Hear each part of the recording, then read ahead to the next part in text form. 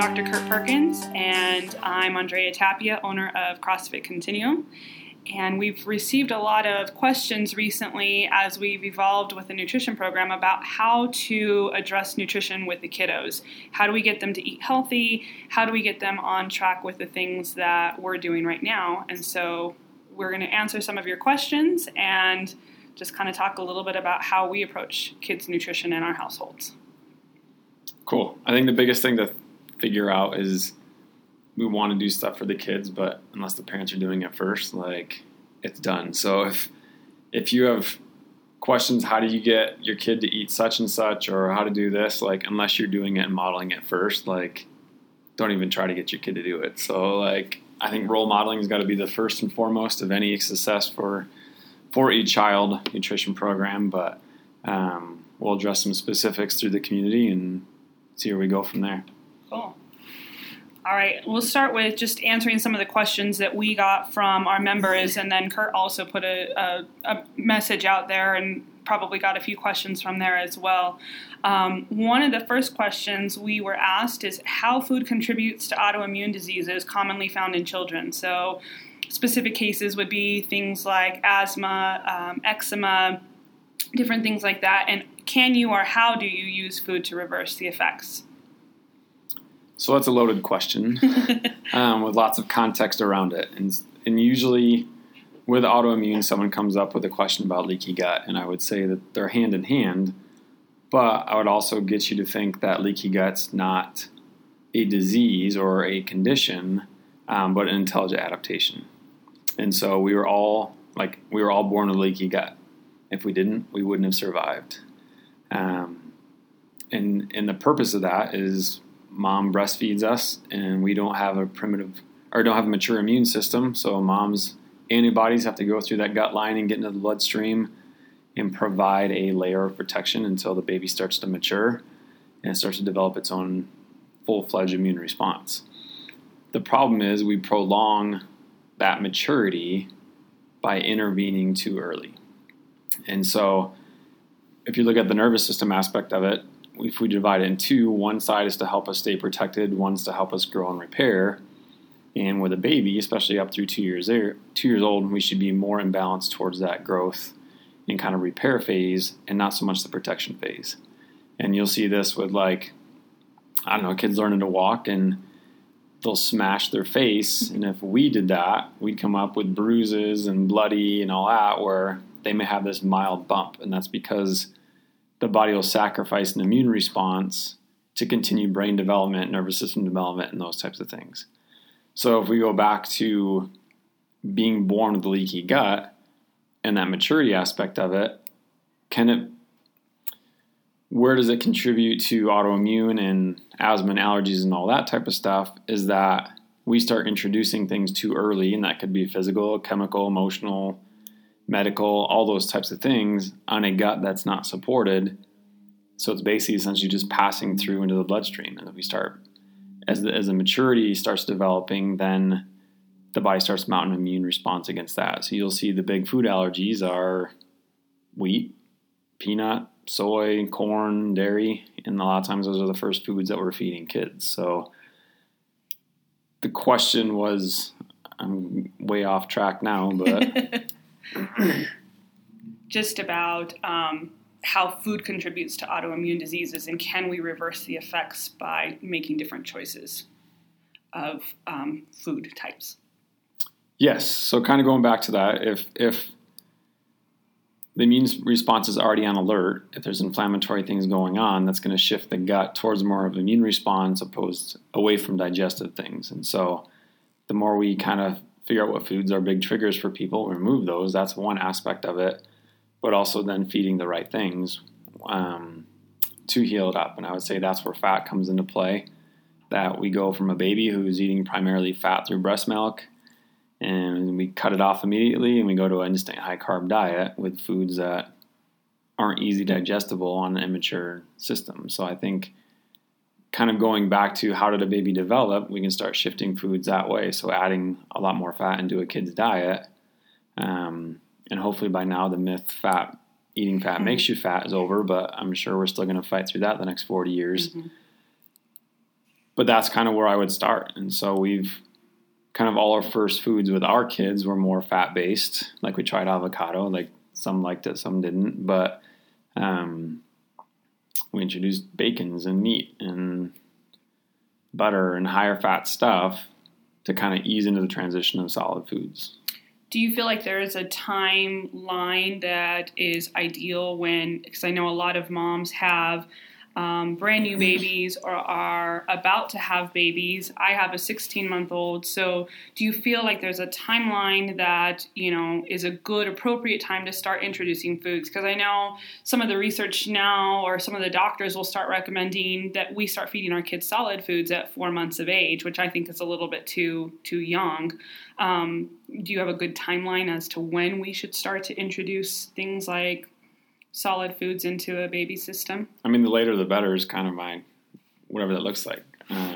For us, my wife breastfed till 16, 18 months, but we started introducing solids probably around that 11-month mark. Okay. So at whatever 16, 18, then they were kind of fully integrated into solids only at that point. So it's just a slower transition point and all that. And I know there's different scenarios and circumstances with things like that, but I think the more you can delay solids, I mean, I guess especially if they don't have teeth, like how they breaking down, like I saw a kid with no teeth eating steak. I'm like, how's that possible? Yeah. Even though like I'm a big fan of steak, there's scenario and kind of circumstance around when to start that. So the further out, the better. Yeah. Good. Awesome. The next question that we had was regarding nutrition at school. So what should my kids be eating at school, and helper ideas for healthy school snacks or lunches that would fit into a nut-free classroom or school environment. And kind of end point to that question is what they're eating, does that have a direct correlation to their behavior and performance? Lots of questions within a question. Yeah. So the nut-free aspect of it, like fruit is phenomenal, jerky. Yeah, just you can make a lot of simple choices there. Like whether your kid's going to eat it or not, that's a different story. We're on the beginning part of that aspect with our oldest going into first grade. He doesn't have a nut-free class, so we haven't had to cross that bridge yet. But I don't know, your kids are older, so. So the unfortunate thing about my two older kids is that we waited much longer in this process to get them on track. So I feel like we've got balance of or learning experiences of one being introduced really from the very beginning, which is Noah, and making sure that we developed really healthy eating steps with him. Where with my two older boys, we learned as we went and are still learning. And so at this point in time,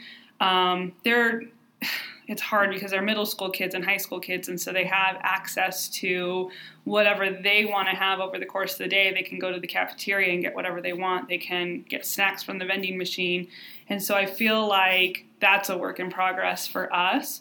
I don't control as much of what they eat over the course of the day at their school lunch, but I do make sure that they're starting out the morning and their evening with a meal that is going to support good, healthy eating habits in line with what we're doing. So I know when it comes time for sending Noah to school, what I would plan on doing moving forward would be packing a lunch for him as opposed to letting him eat the school lunch, because the quality of food that they serve, I don't believe sets them up for good behavior or performance or brain power as they're learning over the course of the day. And that leads into what's the research behind, food and behavior. I don't think you ever need a formal study. Like, I'll get in this conversation with other kind of really traditional trained practitioners, whether MDs or nurses or whatever, and they'll argue there's no link between what you eat and behavior. And I'll just be like, hey, let's go have a few beers and talk about it. And most of the time, it goes right over their head. They're like, I don't get it. I'm like, I'll lick your ear up. You're going to change your behavior quite a bit. And so I think people have accepted kids are just going to act crazy because they're kids, but I would beg to differ with that if you've eaten clean and you send them to grandma and grandma's house and they load them up and then they send you back, or you're going to notice a big difference in your kid. And if you've never eaten clean and you think they're crazy, just do an experiment. Do your own research, like your N=1 kind of research. Figure out how your kids react to different foods. And I think it's ridiculous if people poo-poos the notion that food and behavior aren't linked at all.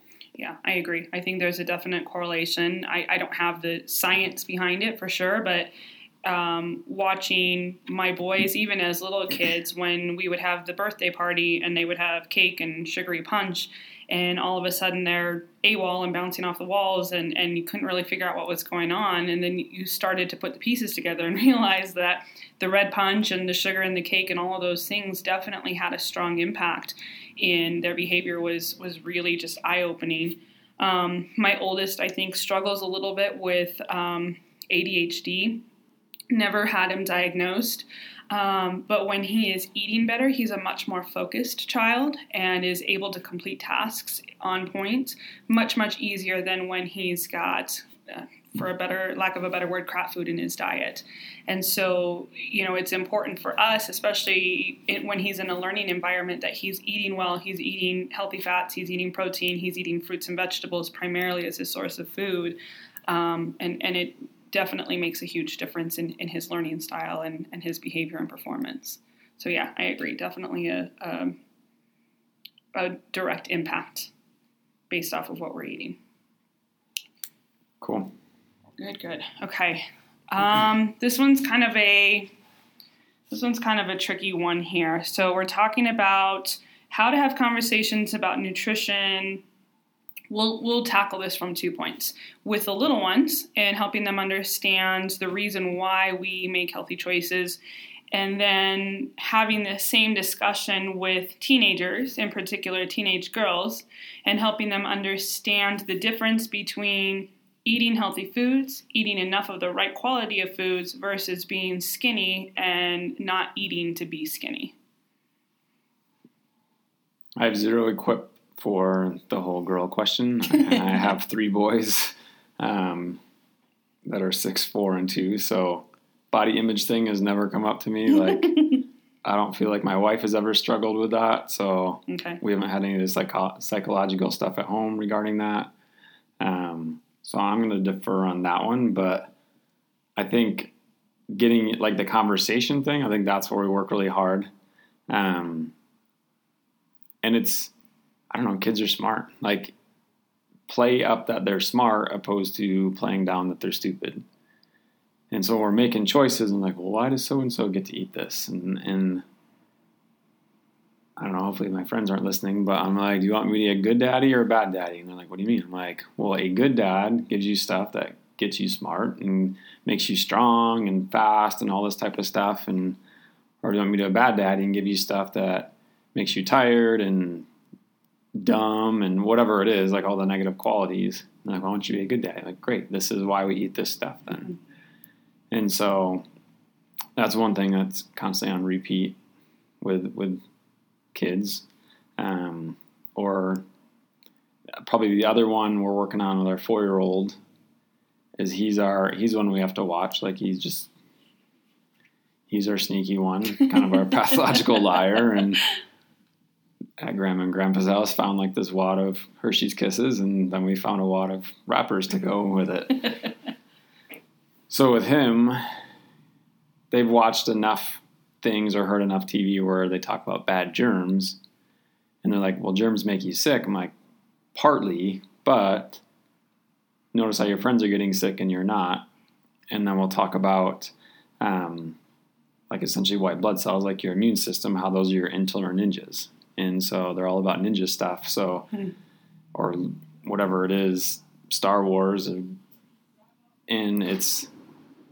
I'll make the conversation around, you have to keep the ninjas strong. And would this food hurt your ninjas or would it help your ninjas?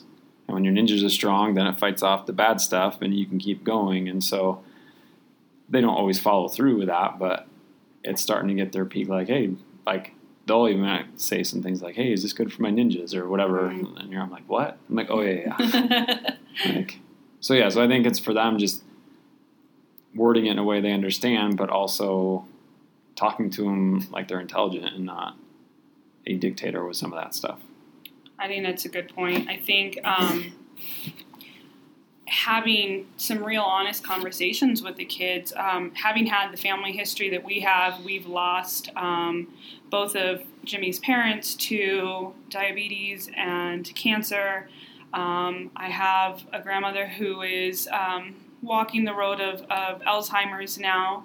And so there's a lot of things that the kids have been exposed to and seen growing up, and so it's an easy discussion for us to put that back on the quality of foods that they're eating. So nutritionally, we were not very sound growing up. We made poor choices because we grew up knowing what our parents fed us and had to learn differently. And so we have that open conversation. We didn't know better when we were growing up, but now your parents do know better, and we don't want to see you walk that road, and we don't want to walk that road. And so we make better choices to support a long lifestyle. We want to live as long as we can possibly live and live a good life, live a life with vitality. So we have those conversations quite a bit.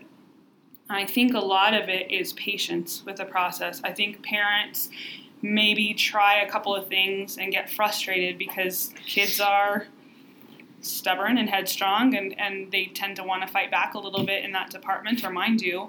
And so it's just continuing to stick with the process and explaining to them the understanding why. So we do a lot of correlation between, if they've gone and they've had cake at a birthday party or whatever the case may be, and they come home and their stomach hurts, having that conversation. Well, how do you feel right now after you had that piece of cake or that soda or whatever the case may be? And they say that they don't feel very well. And putting that correlation, well, it's because of the sugar that you had in your system that you have a tummy ache right now. And so hopefully that's equipping them to eventually make better choices on their own so that they don't continue to, they know how bad food makes them feel and they know how good food makes them feel. I think that's important to build those correlations for them. Yeah, I think those connections are vital. Like, if the dog throws up, we immediately think, what did the dog eat? Mm-hmm. When our kid throws up, we're like, oh, he needs an antibiotic or medication. We're like, well, no, treat your dog and your kid the same way. There'll be people like, oh, don't feed the dog the potato chips, it'll make him sick. Here, you eat them instead. That does not make sense. So I think if you treat your kid like a plant or a dog, you'd have a lot more confidence that they're getting what they need and you're not making mistakes. I think that's the bigger part is as parents, they tend to go to the guilt trip so fast. Because kids can be vocal and complain a lot, and yeah, we're just suckers for it. So yeah, I think it's important to understand that while they think that they're being punished for it, it's the opposite, and you're hurting your kids more by giving into that and allowing them to have the things that they want to have. So, it's a little bit of standing firm and reversing the process and again, explaining the reasons why we're taking these steps along the way and dealing with those battles in the short term so that you're not dealing with bigger issues down the road.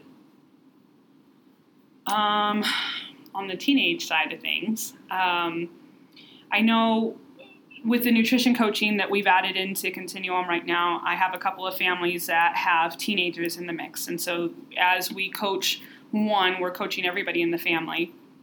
And it's important to focus on, again, health, performance, brain power, and those sorts of things, as opposed to how is this food going to make my body look? Am I going to lose weight? Am I going to be skinny? So-and-so's not eating and she's skinny. Those are conversations that we want to steer clear of with the kids and focus more on how does nutrition help you perform. I know as a teenage girl, body image becomes a very important thing and priority, and I feel like that's where a lot of bad eating habits become developed. But again, I think it's the parents setting that course for them and teaching them how eating the right amounts of healthy foods are going to help them ultimately have exactly what it is that they're really wanting to achieve, be it better performance as an athlete, better grades, whatever that happens to be, by fueling our body with the right types of foods. I don't know. Do you have any more on that one? That one's kind of a tough topic. I think from a psychological standpoint, it's just a comparison game. Like, we always compare our worst trait to someone else's best. Mm-hmm. And if you're going to play that game, then you have to compare all of their life to all of your life. And so you may single out the one great thing about each person, but the rest of their life's a train wreck. And you're comparing their best to your worst, where the rest of your life's like phenomenal. You just have that one thing you're not satisfied with. So again, I don't know. Yeah. With teenage girls, I have no idea. Yeah, that's a tough one. Really focus on the health aspect of things. Being healthy internally is going to lead to being healthy externally as well. Chances are, if they're eating the right types of foods, if they are concerned about body image, those things will all come into line as they continue to eat well and eat right. But we really try to avoid talking about physique. I don't generally do body composition numbers on the teenagers. I'll do, a quick weight, just so I kind of have a benchmark for myself to keep track of. But that's not really information that I share with them. I don't take their measurements. I try to avoid any of that because I feel like that just leads to a lot of potentially negative factors. We don't have them weigh themselves. We put the scale away. It's all based on feel. What was your energy like today? How did you do in school? How did you do in sports? Do you feel good overall? Those are the big factors. And I think those are just conversations that parents need to continue on with as well. Good on that topic? I think so. Okay. Let's see what else we have in here. What should kids eat post-workout? I think it all depends on the activity level. Like, we're in Pee Wee League soccer, and I feel like, so the whole game is 20 minutes long, like max, and they've got a snack at halftime, they've got a snack afterwards. I'm just like, give it a break. Like, so yeah, I think it all depends on what the activity level is. But what I would fuel with after workout would be no different kind of composition of food that I would eat at a normal meal type of thing. Right. Just more the timing of it. If you need to eat if you just need more calorie load, because depending on activity stuff. But I don't know, keep it simple. I wouldn't do anything necessarily like super different. Yeah, I agree. Just a small snack or meal post-workout. For those of us that have slightly older kids that are doing the same CrossFit workouts that we're doing, think about how you handle your post-workout nutrition. My boys, we use a cleaner quality protein, so I feel confident in them having a protein shake afterwards with a little bit of applesauce or half a banana or something along those lines. But I would be equally as happy if they had a little bit of protein, some chicken breast and some of a sweet potato afterwards. But I'm not too focused on post-workout nutrition at this particular stage. As they get a little older and a little more sport-specific, we might explore that a little bit more. But for your kiddos that are coming in and doing a workout with you, think about what you're doing. And if you're fueling properly after a workout, chances are what you do should be pretty well appropriate for the kiddos as well, as long as all ingredients are clean. Agreed. The junk food question. How do we handle the kids wanting junk food? I think it comes back to the whole, do you want me to be a good parent or bad parent? Mm-hmm. I think also, I haven't done it yet, but I'm toying with the binge idea of like, great, you want that? We're going to sit down and eat a gallon of this to make you sick. So you have this negative experience associated with this food of hopefully throwing up and never wanting it again. Yeah. But I haven't done that yet. I don't know if my wife's on board with that one. We don't have it in the house. The minute that you have those types of foods in the house, I feel like you're banking on not only your willpower, but you're asking your kids to have this tremendous willpower to stay away from eating those types of foods. So if it's a negative food that you don't want them to have on a regular basis, you shouldn't have it in your home. I do live a little bit more on the side of, balance. From time to time. We'll go out and we'll have a treat occasionally. And if that's the case, it's a treat outside of the home and not treats brought into the home. We're not perfect. We for sure stumble and make mistakes along the way. But again, the big picture is taking all of those steps forward. So, a long time ago, we cleared out all junk food out of the house. We don't have chips. We don't have soda. We don't have candy. So if we want something along those lines, we have to go out and actually go to a store to get it, and it's consumed outside of the home as opposed to in the home. I think that's probably one of the easiest ways to keep your kids from wanting junk food, and then replacing it with healthy fruits and vegetables and things that are cut up and easily accessible to them so that they can snack when they feel like they want to snack. Yeah, point of purchase is always the big thing. Like, you'll rate every cupboard before you actually get in your car and go down the street and get something. You'll give up it before leaving the home. So yeah, that's the biggest win, is just not bringing it in. Agree. Should kids stop eating at a certain time at night? Depends if you want to go to bed or not. Like, I see a lot of parents complain that their kids don't go to bed right, but I don't know. I think they fall into the trap of, now I'm hungry, now I'm thirsty, and I'm like, so yeah, cut it off. Yeah. We usually have dinner 6:30-ish, and then bedtime 7:30. So they're eating actually pretty close to bedtime, but once we're done, we're done. We're not, like, there's no offer of something else, and they don't ever ask for that. Like, agree. So, yeah, I agree. We tend to eat on the later side because of boys' sports, or I might work later in the evening and not get home until 8:30 or 9 o'clock at night. So dinner is generally on the later side for us, but it's dinner. Everybody sits down, everybody eats together. We're going to eat what we eat, and then the kitchen is cleaned up and everybody goes to bed or whatever it is. And I have older kids, so I don't have to worry so much about trying to get them down for bed. But even Noah will sit down and eat dinner. He wraps up the end of the evening with a little bit of a bottle before he goes to bed, and then he's out. So there's not that constant, well, I want a snack now, or I want dessert now, or whatever we have for dinner, whatever we have on the table is what we eat. When we're done, it all gets put away and cleared up. So I don't know that there's necessarily a certain time, like you've got to stop eating by 6 o'clock at night or whatever. I think it is based on your routine. But I think when dinner is done, dinner is just done, and we shouldn't be offering up snacks or desserts or other opportunities for them to continue to eat as the night continues on. I think that's kind of what they were asking there.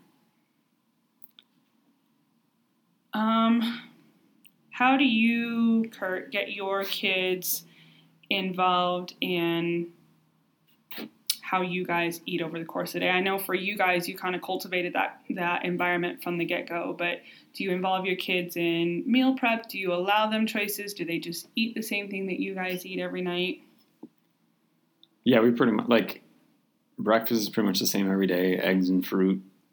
Lunch, that's, my wife's home with them, so it can be leftovers from the night before. It can be some sort of protein and veggies or whatever it is, and then dinner's usually like meat and veggie type of thing. So they've only known it that way, essentially. But I think now the older two, I don't know, we're getting them more involved as far as like meal prep. Like the past couple of weeks, like I'm letting them crack the eggs as we're making the eggs in the morning, and or mixing stuff, or I don't know, just things like that. But I think we haven't let them be picky to get picky. Like, we've never rewarded them for not eating. Like, I think that's the, people are like, how do you get your kids to eat that? I'm like, I don't reward them for not eating it. Where if there's something served, they don't like it, well, there's no other option. Right. We're not going to make something separate for them. We're not going to give them something more of what they like just so they have a full belly. So I think part of the process they know is like, hey, if I don't eat this, like I'm kind of screwed until the next meal. So if I really don't like it, then they'll take that consequence of not eating versus I can manipulate you guys to give me something else. I think that's a good point. The way that we structure our meal prep, we have generally 2 or 3 different types of protein and a variety of veggies and fruits kind of cut up and prepared at the beginning of the week. So one of the things that I think has been helpful is allowing the kids to pick within what is already prepared. So if we have chicken, steak, and ground beef, they can pick any one of those options plus a vegetable and a healthy fat to go with their meal. But they're not going to get anything outside of that. So same thing, we've got hard limits as far as, you're not going to go rummaging through the refrigerator to find something different. And so that gives them a little bit of choice, I suppose, in the matter. If you feel like you're dealing with difficulty in them not having any choice or any say in it. But it's still within the parameters of the things that we think that they're able to eat. And then I think getting the kids involved in meal prep is important. Getting them accustomed to, I have older boys again, but learning to fire up the grill and grill a piece of chicken, learning to scramble some eggs and cook those in a skillet.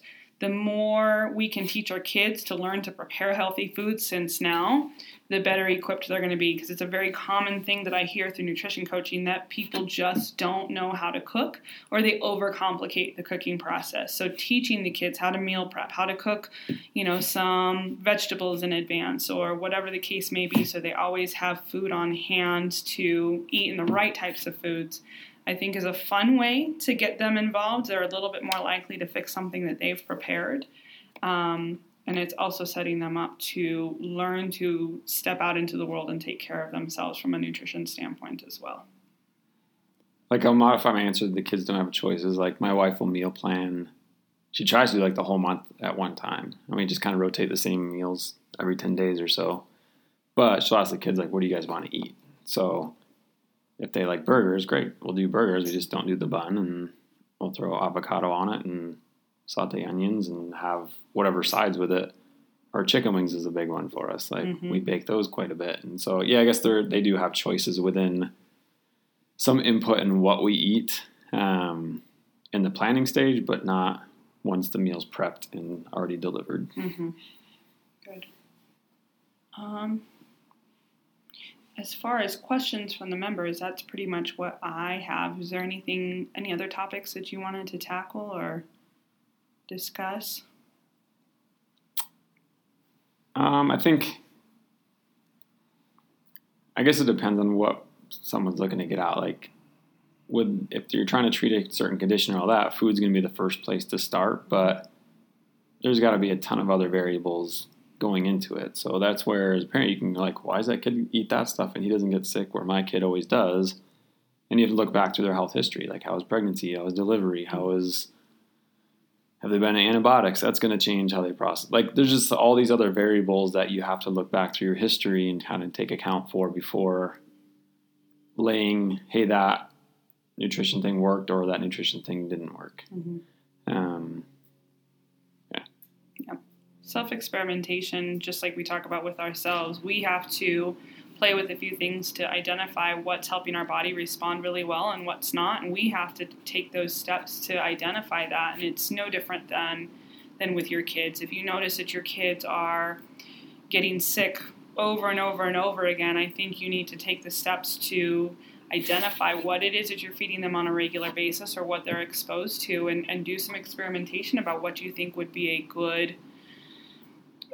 good thing to remove, a good thing to add in. I think as a whole, one of the things lacking in a lot of people's diets are healthy fats. As a whole, that's just one thing that I see people very reluctant to add in, or they forget to add into their daily meals, and it's equally as good for the kids as it is for the adults. So, I think there can be this concept of kids meal versus adult meal. Like, my kids should eat something different than I'm eating. And, it's very opposite. Your kids should be eating exactly what you're eating, including the healthy fats. So I think that's just one thing to keep in mind. They might have a smaller portion, but they can eat it exactly the same things, age appropriate, of course, as what you're doing. And if you're having issues with digestive health or you're getting sick all the time, I think a good place for you to explore is looking at what you're eating on a regular basis as well. Yeah, I think people are more apt to do stuff for their kids, but not themselves, and they're always going to be frustrated. Agree. Because then their kids will pick up on that behavior as well, and then it'll become generational. And yeah. That actually brings up a good topic about self-talk. I think as we're working through nutrition processes and cleaning up diets and whatever it is that we're working through at this particular point with food, be super aware of what it is that the things that you're saying aloud when you're eating. So if you're frustrated with your eating habits and you say things like, I can't do this, or I don't like vegetables, or, I feel fat when I eat too much food, or whatever the case may be, your little ears pick up on all of that and internalize that, and they start to mimic the same behaviors. So really, really focus on the positive side of food, the positive side of nutrition, what good food is doing for you versus, the opposite of that. Because that's one common thing I hear a little bit is kiddos are expressing that they're concerned that they're fat and that they shouldn't have a meal, or, that they can't go to a birthday party because they're afraid they're going to get fat because of what they're eating. That dialogue is coming from home, and I think you have to identify that and stop it immediately. That's just there are no excuses at that point. You need to regulate the conversations that you're having so that they're not internalizing that, because you're molding their future behaviors regarding food and nutrition. Yeah, I've seen that with friends and family where now that I guess I do have experience with teenage girls, but in that they'll make comments, like the teenage girls make comments like, oh, I'm not going to eat, or I ate that, it's going to make me so fat. And I'm just like, where would you hear that? Whether it was at school or somewhere else, but a lot of times you'll see it coming from the mom and dad. Yeah, absolutely. We are paving their way. What we do, the life that we live, the example that we set is paving the way for our kids. And like Kurt said, we can either be a good parent or we can be a bad parent and live the right example, but it starts with us first. So, Kurt, I don't know if you want to talk a little bit about what you do from, maybe just a standpoint of helping identify digestive issues or... Well, I think if someone has a digestive issue. Yeah, or just how, if you're searching for help, I need additional help, and you've gone through nutrition coaching and you're still not seeing either the results that you want to see, or you're not feeling the way that you want to feel, or you're still dealing with autoimmune conditions or thyroid conditions or anything along those lines, what kind of role and what kind of things can you do to help that out? Well, I think for me, it's breaking the body down into systems. And so a lot of people go to the gut, I think, with good intentions first, and it's an easy target to quick changes. But if you break the body down, there's kind of a neuroendocrine system first, where that's the brain's communication to adrenals, to thyroid, to sex hormones, to energy production, all those types of things. And when the body's overburdened in that area, that puts the body in a state of tissue breakdown, and that's where the gut comes into play, because it's an easy target it's a thin layer. And so if the body needs resources to keep up a demand from this neuroendocrine aspect of stress and toxicity and negative emotions and all this type of thing, the gut gets affected and will switch to more of a primary immune response opposed to a digestive response. And then, that can be part of a reason for the leaky gut aspect of it. And then when that gets overburdened, then usually the liver detox system gets overburdened and then just cycles out. So most will start with, hey, I'm going to detox, and it's not a fun experience. Mm-hmm. Again, I think it's good intention. I think it's just out of sequence. Mm-hmm. Or be like, hey, I'm going to start with the gut and try to, I don't know, eat a ton of fermented food and whatever it is, and they may get great results. But if they get hung up, then we have to keep looking upstream a little bit more. And I think when we start focusing more on the neuroendocrine aspect of adrenals and neurotransmitters and those types of things, that's where I've seen the breakthrough more with people getting the results that they're looking for. Good. Awesome. I think it's a great resource for those of you that weren't aware of how Kurt's able to help you guys out from that standpoint. Definitely hit him up when you see him in the gym, or reach out to him at his office. He's extremely knowledgeable, and I've seen some incredible things happen with a couple of the clients that he's worked with that are also members at Continuum, and they've seen great results. From a nutrition coaching standpoint, if you're just trying to figure out how to get started, how to move in the right path, how to get your family on point with nutrition, seek out some nutrition coaching at Continuum. That's a new thing that we've added into the mix. And we're seeing some phenomenal results when we start with nutrition first, and then we build the CrossFit program on top of that. Some incredible things are taking place, and we're seeing health markers dramatically improved, and just the physique's completely different. But just keep in mind that everything that we do with our kids, with ourselves, should always be nutrition focused first. What are we putting into our bodies? How can we help you move into the right direction if you're not there yet? Cool. Awesome. Thanks for listening, guys.